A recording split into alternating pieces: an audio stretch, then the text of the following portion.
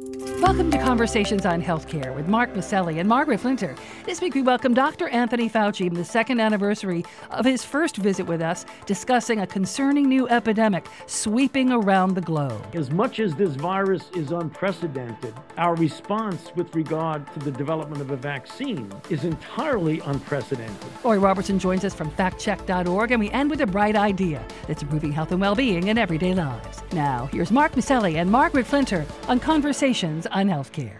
2 years ago at this time, Dr. Fauci joined us for a conversation that was a warning about what was ahead. We discussed what he knew about COVID-19 and how to deal with it. Dr. Fauci has continually kept us updated on Conversations on Healthcare about the pandemic. And now Dr. Fauci joins us again to share the latest details and his perspective as the Chief Medical Advisor to President Biden and as the longtime director of the NIH National Institute of Allergy and Infectious Diseases. Dr. Fauci, welcome. Before we discuss COVID, let's start with the breaking news on HIV. Doctors report an American woman is now the third person ever to be cured of HIV.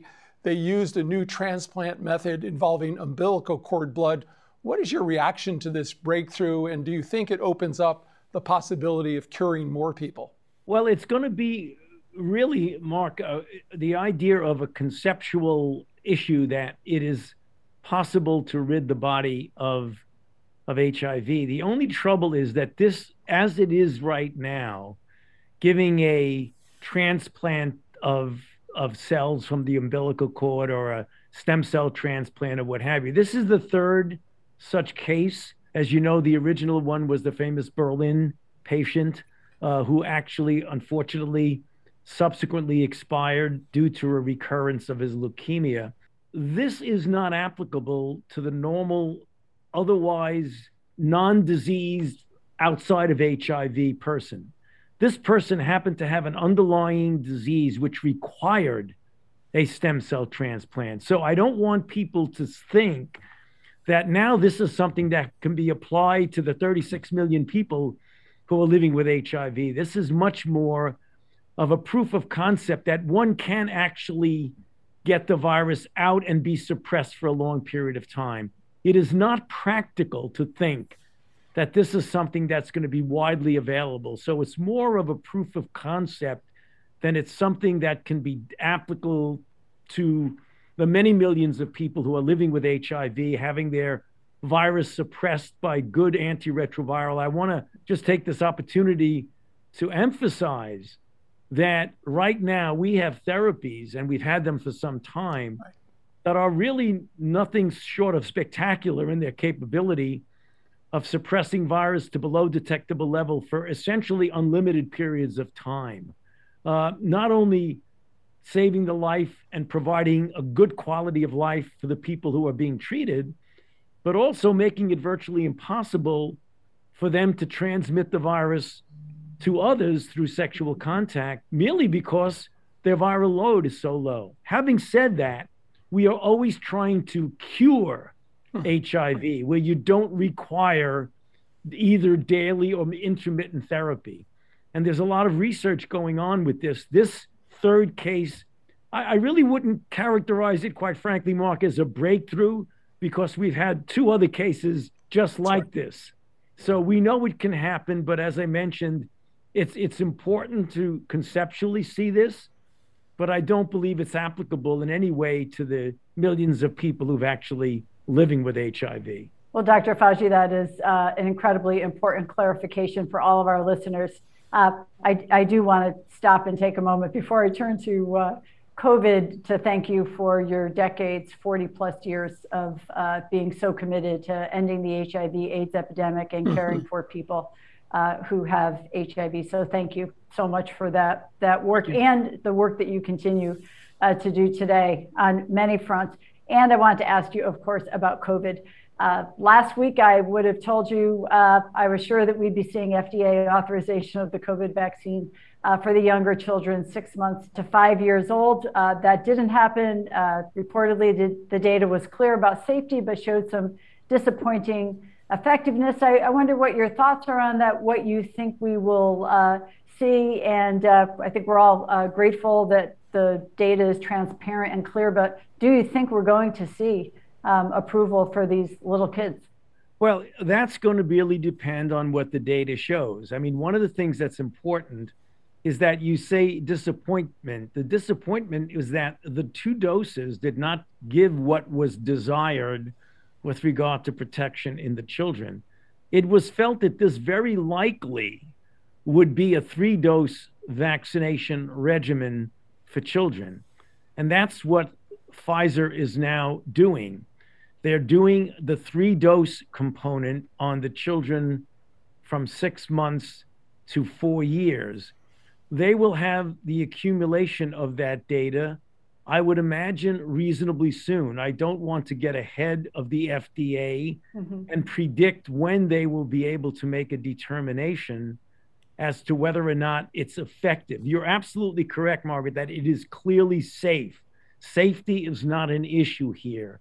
The question is, what is the proper dose and dose regimen to give the children the degree of protection that we're aiming for? And that's exactly what's going on right now. The fact that they didn't do an EUA, or an emergency use authorization, for the 2-dose data is that the 2-dose data did not show that it was good enough to be able to do that. And that's the reason why they're looking at what 3 doses will do. Hopefully, 3 doses will give us the endpoint that we want. That's what we're waiting for. Well, it's so great to hear that data is driving policy, and I think that's a comfort to everybody. We're also learning more about the new Omicron variant BA.2, and there's always reports about possibly new variants out there. How serious do these situations seem to you, Doctor? Well, Mark, let's take one at a time and compare. We're having a lot of experience now, unfortunately, with Omicron, which is the BA.1. It is a highly transmissible virus, essentially pushed Delta off the map. However, the good news about that, if you want to call it that, is that if you look at the ratio of hospitalization to cases, that you don't have as much of a rate of hospitalization with Omicron, i.e. BA.1, than we saw with Delta. However, it does evade some of the immune protection, and that's the reason why we make a very strong push for people, A, to get vaccinated, and B, who have been vaccinated, to get a boost. But to your specific question, comparing BA.2 with BA.1, they have some similarities. BA.2 is likely more transmissible than BA.1. We know that because in Denmark, it has essentially had a much, much greater percentage over a period of time in the context of Omicron. So it's kind of pushed Omicron aside. But if you look at its severity, its ability to evade vaccination protection, they are really about the same. So the only difference that we're starting to see is that one of the antibodies that worked against Omicron or BA.1, the sotrovimab, does not appear to work as well. Yet there's a new antibody that just came out right now, the data of which was just released, a Lilly antibody that looks like it's quite good against BA.2. So again, likely more transmissible, not necessarily at all more severe, and likely will start to maybe take over a little bit more. But the one good thing is that in the context of all of this, if you look at the curves of the infection cases and the hospitalizations, they're rapidly going down, not evenly throughout the country, but now virtually every state is seeing that it's starting to come down. Great. Well, we have been saying, dare we say, some good news out there, and we've learned throughout this pandemic to be cautious about saying good news, but we'll take some good news where we see it, and that is certainly true. But right along with that good news is we also hear about other variants. We're hearing more about waning immunity with the mRNA shot protection, and possibly needing that 4th dose to deal with waning immunity. What are your comments on that? Would we be looking forward to that, do you think, in the next several months as a recommendation? Well, right now, we have to look at where we are right now. And I think people need to understand, because when you use the word 4th dose, there is understandably some confusion. When you're talking about people who are severely immune compromised, those people really require, and it's recommended that they get a 4th dose if in fact they've had an mRNA primary series. And the reason is in those individuals, for example, transplant patients and cancer chemotherapy patients, they require 3 doses just to get up to the level of where 2 doses are for an individual who has otherwise a normal immune system. So when you say a 4th dose, they're already recommended to get a 4th dose. When you look at immunocompetent people for whom we recommend a 3rd dose, we're following very carefully, which you're correct. There is a waning and a diminution, but the latest data at about 4 or 5 months following the 3rd dose boost, it's still hanging up there around 78% protection against hospitalization. What we're following very carefully is what happens on month 6, 7, and 8. If it starts to go down to a level that's a bit concerning, then there will be a strong consideration for a recommendation of a 4th dose. But right now, today, apart from the immune compromised individuals, the protection against hospitalization looks pretty strong. Well, thank you for that clarity. It's interesting to review at our first COVID conversation with you in February of 2020, 2 years ago. A lot of your comments then are still relevant today. You even accurately predicted a vaccine would be deployed within a year to a year and a half. What have you learned professionally from this pandemic, and anything you might do personally in a different way? Well, you could always think of things you would do differently because no one is perfect, and everyone, particularly when you have a moving target like this extraordinarily complicated virus that acts unlike really any other virus we've dealt with. I mean, we've seen mutations and drifting of viruses like with influenza, but the idea that we would have 4 and now the 5th wave is something that is completely unprecedented. The one thing we have learned, in addition to the sobering news of the extraordinary capability of viruses to adapt to us and to escape our attempts to contain it, the positive aspect that we learned is the extraordinary positive effect of the investment in basic and clinical biomedical research. Because if we had not made that investment decades before, working, for example, with the original work we've done following the original SARS-CoV-1 in 2002, to develop the proper immunogen design, the proper platforms, that we did something. As much as this virus is unprecedented, our response with regard to the development of a vaccine is entirely unprecedented. To go from understanding and knowing the sequence of the virus on January 9th or 10th to 11 months later, have a highly effective and safe vaccine already going into the arms of individuals 11 months later, and then multiple months later, to have literally billions of doses having been distributed worldwide and over 200 million people in the United States having been fully vaccinated. That is an accomplishment the likes of which we have never seen, nor would we ever have imagined that we could have done that in such a brief period of time. So, you know, there's both aspects of it, that there's the bad news that we're dealing with a virus that has continued to, in many respects, baffle its ability to elude things. And then we have the extraordinary accomplishments of the scientific approach and the scientific enterprise.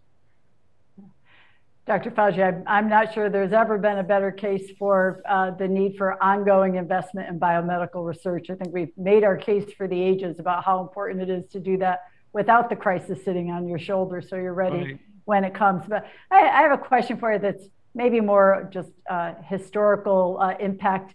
at this point, or importance at this point. But when we think back to that first conversation that we had with you, you had mentioned this is in the early weeks of the outbreak, and the Chinese were incorrectly insisting that COVID was only spread from animal to human. But I guess I asked, do you think we're close to getting to the bottom of how COVID did get started, and understanding why there were so many missteps that let it wreak such havoc in our world? Well, we want to keep a broad, open mind about what people are referring to as the origin of this. But if you talk to the people with experience, the molecular virologists, the viral phylogeneticists, the people who do this for a living, this really strongly resembles what happened with SARS-CoV-1, where you had viruses out in the animal kingdom, particularly bats interacting with intermediary hosts, with viruses that can evolve to jump species and infect humans, almost certainly. But again, always keeping an absolutely open mind that it is very likely that that is what happened. And that's the reason why it's important to continue to do research to explore the animal-human interface, to make sure that we know what's going on out there and that we're prepared for it. But one must always keep an absolutely open mind as to how this thing evolved and what happened. You know, Dr. Fauci, Time Magazine has some good reporting about the CDC's surveillance programs and criticism that it's sequencing only a small percentage of positive cases in the single digits each week. Only about 5 countries have sequenced double-digit percentages of their positive cases so far. And should we be doing more, and would it help? Well, the CDC has improved greatly on what they have been able to do since the very beginning, when in fact, you're right, they're sequencing themselves with collaboration of centers throughout the country was at quite a low level. But they have really made major steps, certainly over the last year, to improve on that considerably. And they're continuing to do it even better. But you're right, it's been an evolution from a lower level to now a level that we believe is a pretty good level. Wonderful. And if I could just ask maybe one more question. Your colleague, Dr. Collins, who just retired as the NIH director, says it almost feels like political parties want public health efforts to fail if they're being produced by their enemies. What do you say in response to that? You've always had such a collaborative relationship with people around the country, but is that your perspective as well? Well, I think it's no secret, Margaret, that we are now living in an environment of profound divisiveness in our country. And whenever you have something of the magnitude and impact of a global pandemic that has severely involved our country, with now, approaching 1 million deaths, with well over 930,000 deaths, we do see it, and you can't walk away from it, a degree of political divisiveness and even hostility that cannot help when you're trying as a country in a unified way to respond to an outbreak. The common enemy is the virus. We should look at this metaphorically, that we are at war with a common enemy. And when you're at war with a common enemy, it's not time, or ever should be time, of fighting with each other. We should be focusing all our efforts on containing this terribly devastating virus, which has done such destruction throughout the world, including in our own country. So I wouldn't want to put words in anybody's mouth. I'm not going to comment on what Dr. Collins said. He's a very close, dear colleague and friend. And in many respects, what I think he was trying to say, because I know Francis very well, is that he's very dismayed at the degree of divisiveness that's going on in this country, which clearly will interfere with a good comprehensive response to the pandemic itself. Well, Dr. Fauci, it's always an honor and privilege to have you take the time to answer our questions. You can learn more about Conversations on Healthcare and sign up for our emails at chcradio.com. Again, Doctor, thank you so much for taking the time today. My pleasure. It's always good to be with you. All righty, Thank you. great. Thank you, Dr. We really Fauci. appreciate it.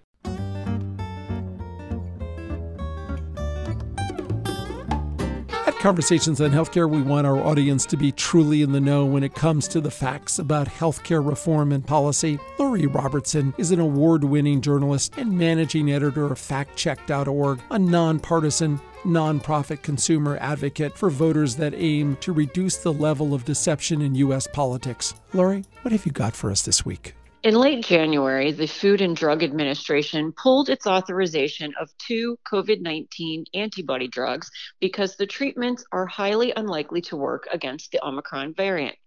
But Governor Ron DeSantis of Florida misleadingly claimed the decision had been made, quote, without a shred of clinical data, end quote, to support it. There may not be data from patients, but lab studies strongly suggest the treatments will not help Omicron-infected people. Since late January, the Centers for Disease Control and Prevention has estimated Omicron accounts for nearly all the coronavirus infections in the country. The manufacturers of both antibody drugs in question, Eli Lilly and the biotech company Regeneron, said in statements that they agreed with the FDA and found the decision appropriate. The agency said that it would allow the use of the drugs again if another variant comes along that is susceptible to the treatments. The FDA pointed healthcare providers to treatments that are expected to be effective against Omicron. Those include 2 newly authorized antiviral pills, the antiviral remdesivir, and a different monoclonal antibody treatment manufactured by Vir Biotechnology and GlaxoSmithKline. On February 11th, the FDA authorized a new monoclonal antibody manufactured by Eli Lilly that does retain activity against the Omicron variant. That means that while the agency revoked the authorization of 2 monoclonal antibody treatments, there are 2 other monoclonal antibody treatments that are authorized for use against Omicron. The state of Florida and its Republican governor, however, were critical of the FDA's late January move to revoke the authorization for some antibody drugs. DeSantis said in a January 25 tweet that the decision had been made, quote, without a shred of clinical data, end quote, calling the drugs life-saving treatments. Again, while there may not be studies in people demonstrating that the 2 antibody treatments are now useless, there's an abundance of other data, including from the companies, that suggest these drugs have little, if any, ability to fight off the Omicron variant. Since September, the federal government has been supplying COVID-19 monoclonal therapies to states based on the COVID-19 caseload and how much a locale has been using the drugs. These synthetic antibody treatments target the spike protein of the SARS-CoV-2 virus and can prevent it from entering cells.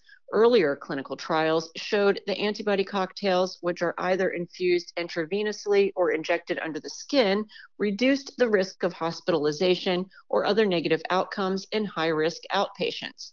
That led the FDA to authorize them for non-hospitalized patients with mild to moderate COVID-19 who are at high risk for developing severe disease. As with any COVID-19 treatment, the monoclonals are not a substitute for vaccination. But the shape of the Omicron variant spike protein is different, and some of the antibody treatments can't neutralize the Omicron variant very well, if at all, as numerous lab studies have shown. For instance, a January Nature Medicine study found the Regeneron and Eli Lilly antibody combinations lost all neutralizing activity against an Omicron virus taken from an infected American. But as we said, a different monoclonal from Eli Lilly has now been authorized for use against Omicron. Regeneron is preparing to begin clinical testing of another antibody treatment. And that's my fact check for this week. I'm Lori Robertson, managing editor of factcheck.org. FactCheck.org is committed to factual accuracy from the country's major political players and is a project of the Annenberg Public Policy Center at the University of Pennsylvania. If you have a fact that you'd like checked, email us at chcradio.com. We'll have FactCheck.org's Lori Robertson check it out for you here on Conversations on Healthcare.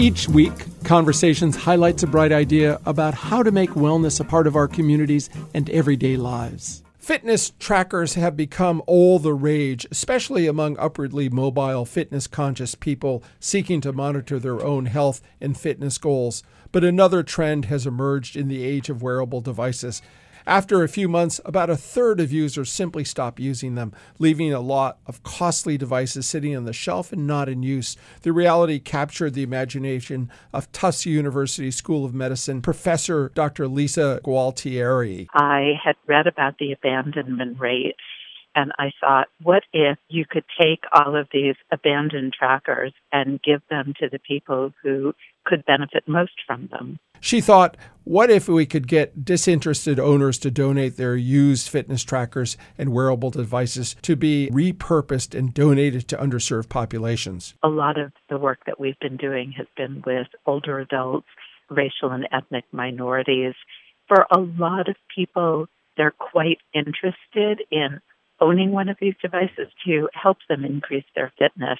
And for a lot of people, the cost is prohibitive. So I think that that's a barrier for a lot of people. So in 2015, she launched her nonprofit enterprise, Recycle Health, an online social media campaign to raise awareness for her program, which seeks donated wearable devices no longer in use to provide these expensive devices for free to those in need. She partnered with organizations working with low-income adults in wellness programs, seniors in fall prevention programs, minorities, and veterans as well. Her goal is to start collecting vital data on the deployment of these devices and the impact they may be having on behavior change in vulnerable populations. What we do is talk to people about how active, how sedentary they are, and coming up with a reasonable and achievable goal, to helping them to see it as an educational process where they might start off with 2,000, 3,000 steps as their goal, but they know how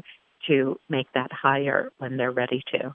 So far, the numbers of donated devices have numbered in the low thousands. She's hoping to scale that number up significantly in the future and to expand their data collection on health outcomes for vulnerable populations who gain access to these wearables. Recycle Health, a simple repurposing of wearables, providing these tools for free to vulnerable populations, empowering them to engage in activities that can improve their own health, provide useful data on using these devices to improve population health. Now that's a bright idea.